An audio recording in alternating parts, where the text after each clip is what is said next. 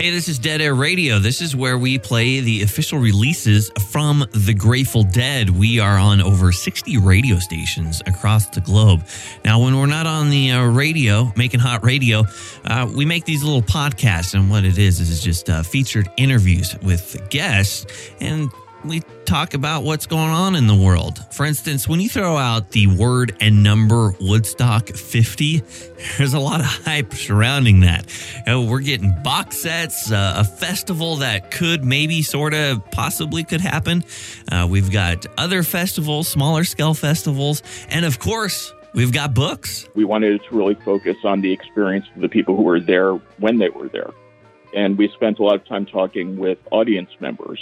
That's an angle of one of the books. Dan Buckspan, and the title of the book is Woodstock, 50 Years of Peace and Music.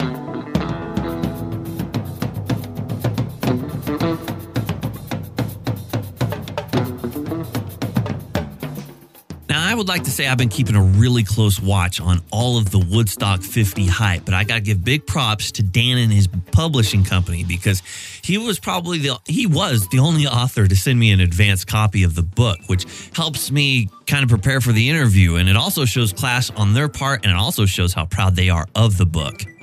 As far as I can tell, I think this is really one of the first accounts of the Woodstock Festival that's told very much from the perspective of the audience. So it's a story to the people, for the people, by the people. It's about their impressions, the festival's conditions, what it took to get there, leaving, and all of the peace and love and music that took place in between. The people that I spoke to who had been in the audience, they're all around like 70 years old now, pretty much. A lot of them had this feeling of, I was there, this happened to me, this needs to be documented, because we're not all going to be here forever. So I felt lucky to get their perspective, but also I was kind of honored that they were going to let me be the custodian of these memories that they had that were clearly very important to them and that not many people had memorialized in print before. Now, going through that advanced copy of the book, and Dan even mentioned this when he was doing the interviews, it's amazing how well the attendees remembered their personal experiences. I mentioned this a little bit in the introduction, that there's this old cliche of, if you can remember Woodstock, then you weren't really there. That's not true. These people remember everything. You just got the sense, just from speaking to them for just a couple of minutes, this was a major event in their lives. And it was really a defining moment for them. Hey, man, I just got to say that you people have got to be the strongest bunch of people I ever saw.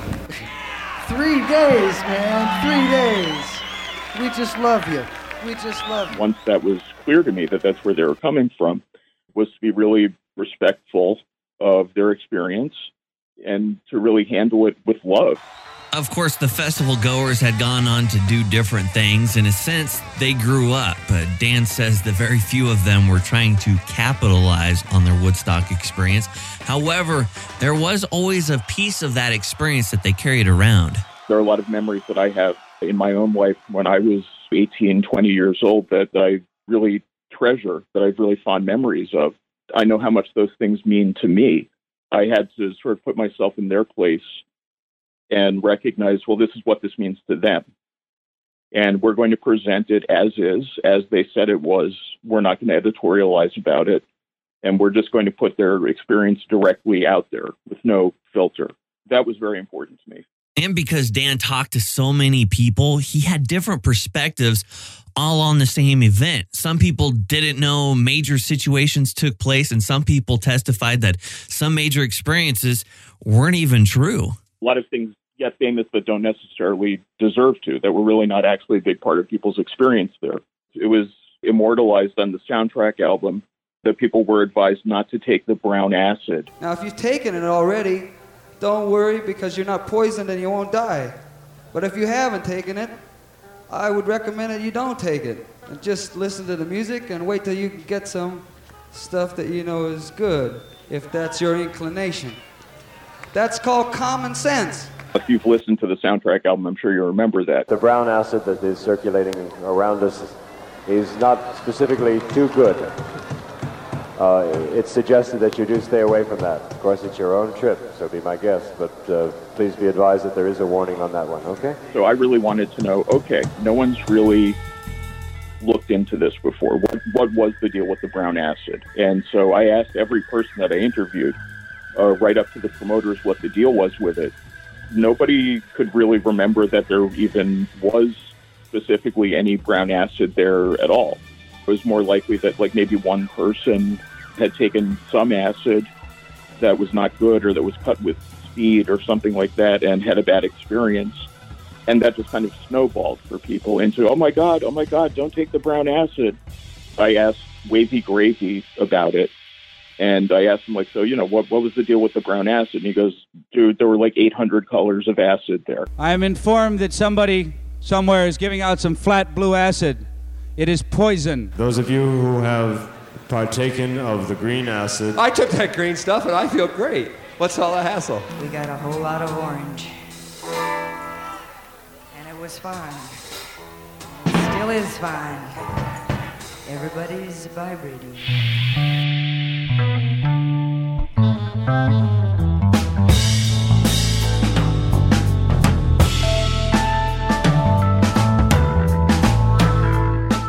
The event was larger than life. The soundtrack album was larger than life. Everything about Woodstock became larger than life. Even that album cover.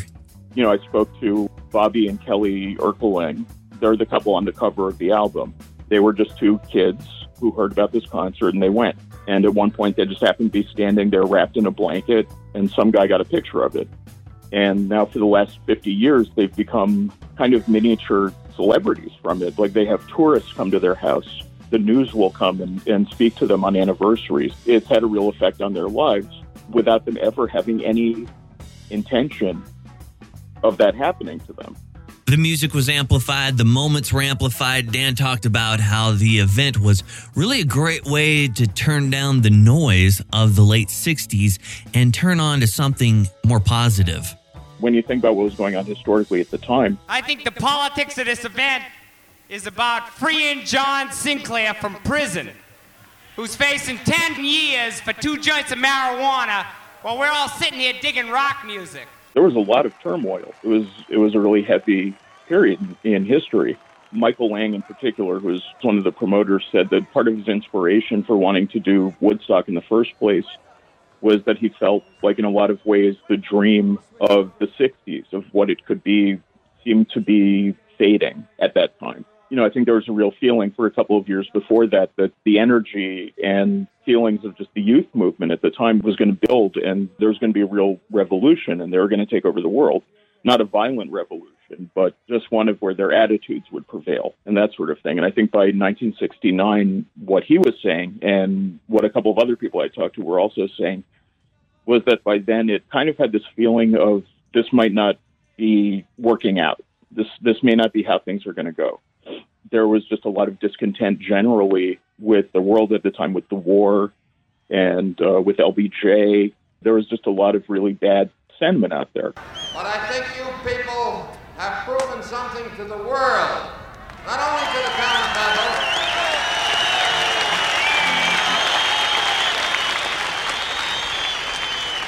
not only to the town of Bethel, or Sullivan County, or New York State, you've proven something to the world.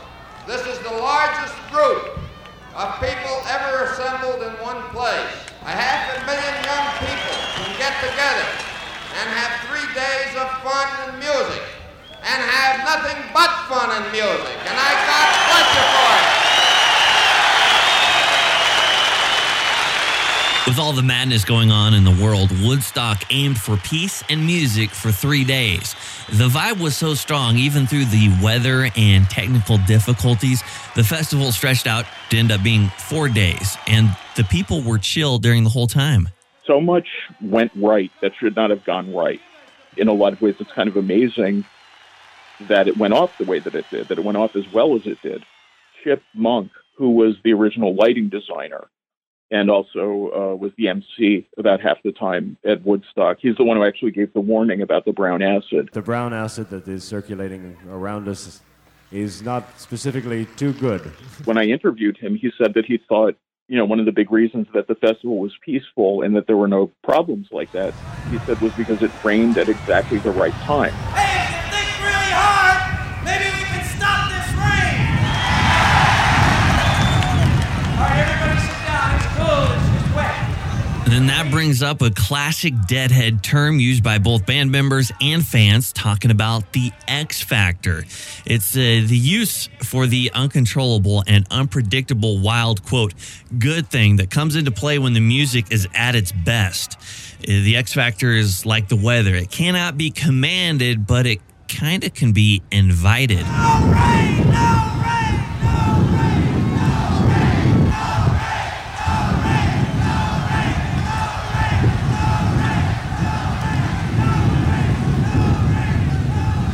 rain, It can't go like, okay, we're going to release the rain now, so everyone has something to bond over. When the X Factor is in effect, the jams glide forward like a silver locomotive on a frictionless rails, spiriting band and fans together on that glory ride. You can call it the zone, you can call it the Godhead.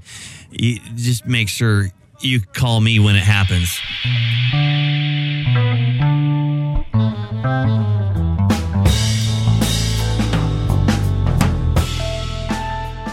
The rain kind of gave everyone something to bond over, and it gave them like a pain point to bond over. You can't time that. It's just what happened. It's really exciting and probably one of the most frightening responsibilities that we have. We have the ability to gather this many people in this industry with the vibes that we have here present. This also gives us the responsibility, or forces it upon us, whether we really like it or not, to take care of us all. We're going to have an experiment in this phenomenon that no one else, I think, has ever had. Welcome yourselves to this experiment. And so much of Woodstock going off the way that it did was really not in anyone's control. It was really out of a lot of people's hands. Woodstock definitely captured lightning in a bottle. Through the struggle, there was a bond. Now, there's a pretty trippy quote in a book written by a Spanish philosopher. The book is titled The Tragic Sense of Life. Spiritual love is born from sorrow. When we love one another with spiritual love, only when we have suffered the same sorrow together. When long days we have plowed stony ground, we know another and feel another. It's much easier to find common ground when you guys are at rock bottom, and not when we claim we're on top of a materialistic mountain.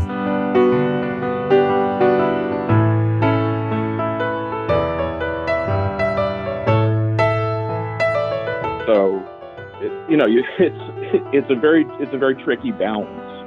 I think that there was a spirit of we're all kind of struggling together.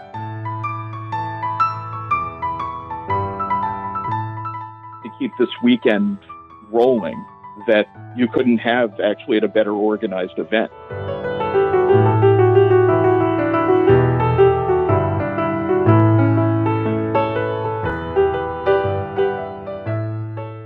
Buckspan shares a very cool story of an act of kindness. There was one guy that I talked to who had bought his tickets, and they started letting everyone in, and the fences were coming down. And so he walked over to, I guess, what would have been the box office, and stuffed his tickets into the window, just so, so like, look, I paid. Here are my tickets. And then he went in. He wanted to do it as according to the rules as possible. Like, look, I'm a good citizen. See, I paid. Throughout our conversation, I couldn't help but notice Dan used this term, accidental greatness. There was a lot that happened that wasn't planned and couldn't be planned. Joel Rosenman, who is one of the promoters, when he looks back at the Woodstock story, to him, the hero of Woodstock was the crowd, because you had 400,000 people in less than optimum conditions for almost 4 days, and they kept it together the whole time, which is incredible. Good morning. What we have in mind is breakfast in bed for 400,000.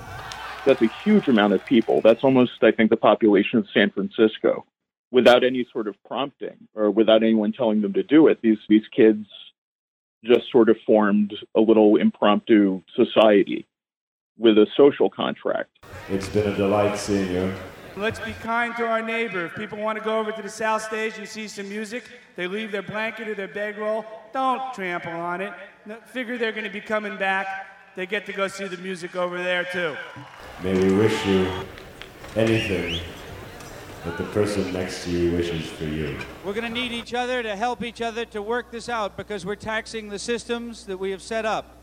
But the one major thing you have to remember tonight when you go back up into the woods to go to sleep or if you stay here is that the man next to you is your brother. And you damn well better treat each other that way because if they don't, then we blow the whole thing. But we've got it right there.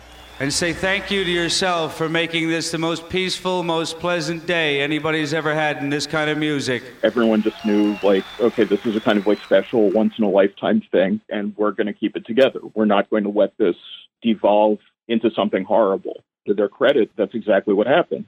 And that's sort of how the Gettysburg Address works into the Woodstock scene. One of the most important speeches in American history. In it, President Lincoln touched on the principles of human equality. That was in the Declaration of Independence and connected the sacrifices of the Civil War with their desire of a new birth of freedom. Some people say in the back or wherever you may be that the principles of the fair have copped out. I hardly think this is so. The provisions that have been made for food and water between the Army and the volunteers, we're in pretty good shape. Bear with us if you can, please. Most importantly, Woodstock was to the people, for the people, by the people. It's almost like a miracle that you had all these people who did not know each other all sitting in a field together for a whole weekend in mud and with not enough food and not enough bathrooms and that kind of thing. And they kept it together. That's not a small thing. I really like this statement. I was wondering if you could elaborate on it. There was sort of a paradoxical factor to it where it talks about how the world today feels far removed from the one which Woodstock was possible. And then so it's like we've moved on from that area. But then there's also insights on how the festival is still making an impact on pop culture. It's a heavy period in history now also, but really for different reasons. And the feeling of it is different. It's a lot more, I feel like today it's a much more anxious time. There's a lot more just anxiety in the air. My sense from talking to everybody who I spoke to is that it just wasn't like that. You didn't have this ongoing kind of in the background feeling all the time of, oh God, something bad's going to happen, something bad's going to happen, something bad's going to happen. But there were parts of the world or parts of America you could go to get away from it for a couple of days.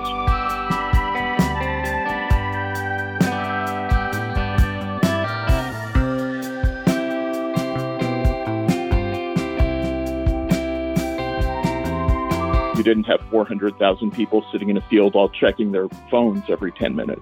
That's a major change. People today, because of the technology, I think have become a lot more inward and a lot more to themselves and within themselves. I think the way that I would just differentiate it from the way things are today is just, there's not as much media. Things were not so saturated. It was possible to go kind of like get lost away from your life for 3 days just in upstate New York at the time. We don't really have that capability today. We don't live in that kind of world. And I think that there was more of a feeling back then, if only just because everyone wasn't holding an iPhone, of we're all in this together. I acknowledge you, person sitting next to me. We have to create a little society together.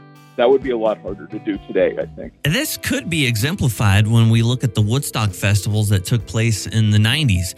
It was a different kind of vibe, obviously, and almost had this sort of Altamont-type outcome. Buckspan says the people he talked with who went to the 69 festival didn't go to the later festivals. In fact, they were in an entirely different headspace.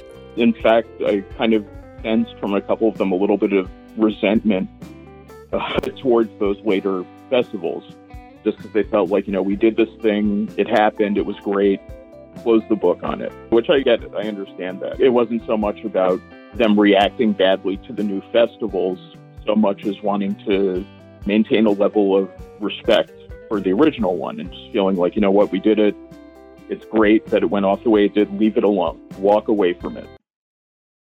Just as a point of reference, when I talked with Dan Buckspan about his book, Woodstock, 50 Years of Peace and Music, the Woodstock 50 Festival hadn't been canceled for the first time. Actually, when I was talking with him, they hadn't even pushed back the ticket sales, which was a big factor. But if there is or going to be a Woodstock 50... Honestly, I didn't talk to anyone that had any kind of real enthusiasm to drag themselves back out there for the 50th. But, I talked to them a while ago, so they may be going out there today. I don't know. Well, I was producing up the interview. It was announced that the festival is back on. Then it was canceled again. Then there was a court case. And at this time, we still don't know if there is going to be a Woodstock 50.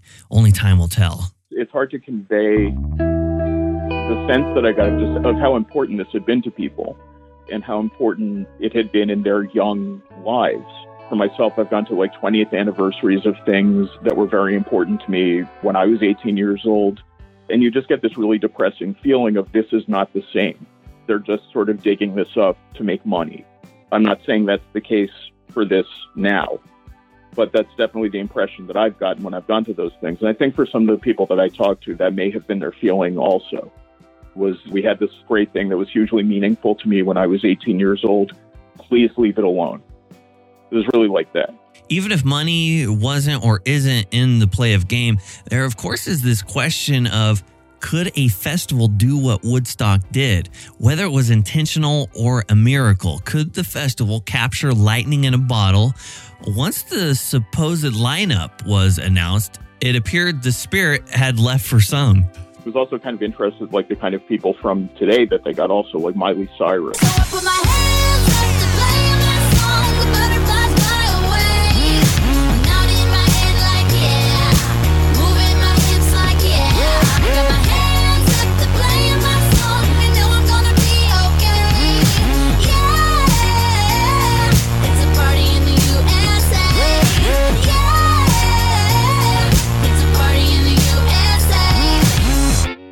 I don't know how Miley Cyrus fits in with Dead and Company. I don't know what that would sound like one after another.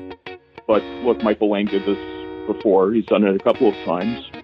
And I give him the benefit of the doubt on this, and I assume he knows what he's doing, and he's put thought and work into it. So even though I can't necessarily see how that would work, he probably does.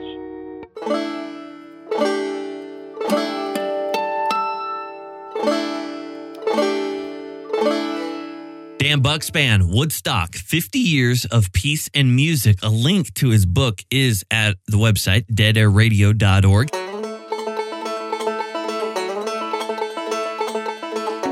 Something else cool about the book is there's plenty of unreleased photos.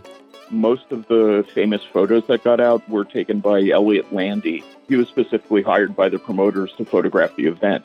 So a lot of the things that you've seen were taken by him. We spoke to this photographer, Amelie Rothschild. She was on the ground there taking photos, mostly for Jefferson Airplane, but, she got a bunch of other stuff while she was there, too. And it's never really been used in this way before. I got to be honest with you, I'm not 100% sure why her stuff has not been seen more, because it's certainly any of the photos that Elliot took. Elliot, in fact, called her one of his favorite photographers in the world. So we were just very lucky to get a hold of her. The fact that we had her cooperation is a little bit of a feather in our cap that we were able to get that. She's a really nice person. She's really cool, and she really understood what we were trying to do. And I think that may have been part of why a lot of her work has not gotten out there as much as it should have, is because I sort of just get the feeling that there are a lot of people who approach memorabilia and stuff from Woodstock with a kind of mercenary view about it. Like, what can we get out of this? And we didn't want to do it that way. I just think that she had a good feeling for the level of respect that we had for the event and for the people and for what we were trying to do. The spirit of Woodstock, good vibes, definitely lives on in his book. Just want to say that I'm really grateful to everybody who took the time to speak with me for the book. I said grateful. No pun intended. Yeah, exactly. I love it.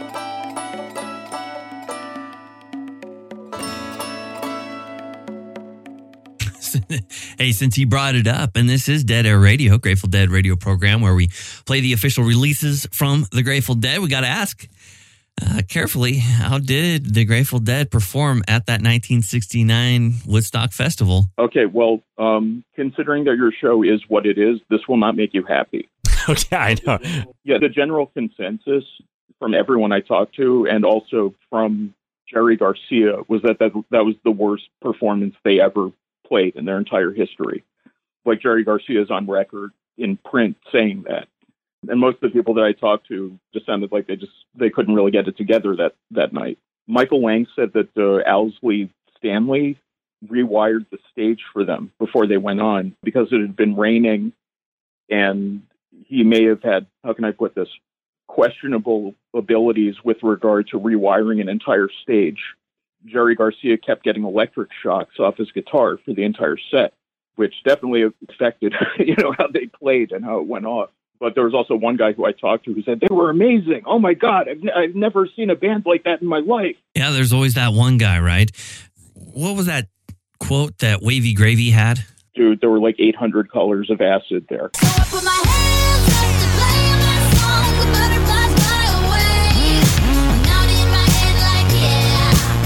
Dan Buckspan, his book, Woodstock, 50 Years of Peace and Music. Final thoughts on Grateful Dead's performance at the 1969 Woodstock Festival. I would say their career certainly recovered from that one show, and they went on to do other things. So. Right. But, the Dead are, they're a lifestyle. I think more than anybody, were really tapped into kind of what the festival promoters were trying to create. Like, they wanted to create kind of their own personal universe that they could function in and that the fans could function in. And it wasn't about just a specific performance. It was about having something that's going to last for years. It was more like, we're here for this moment, as opposed to how well are they going to pull off Dark Star. A link to Dan's book is at the website, deadairradio.org. That is deadairradio.org. You can also subscribe to the podcast there using your Smarty Pants phone. Thank you so much for listening.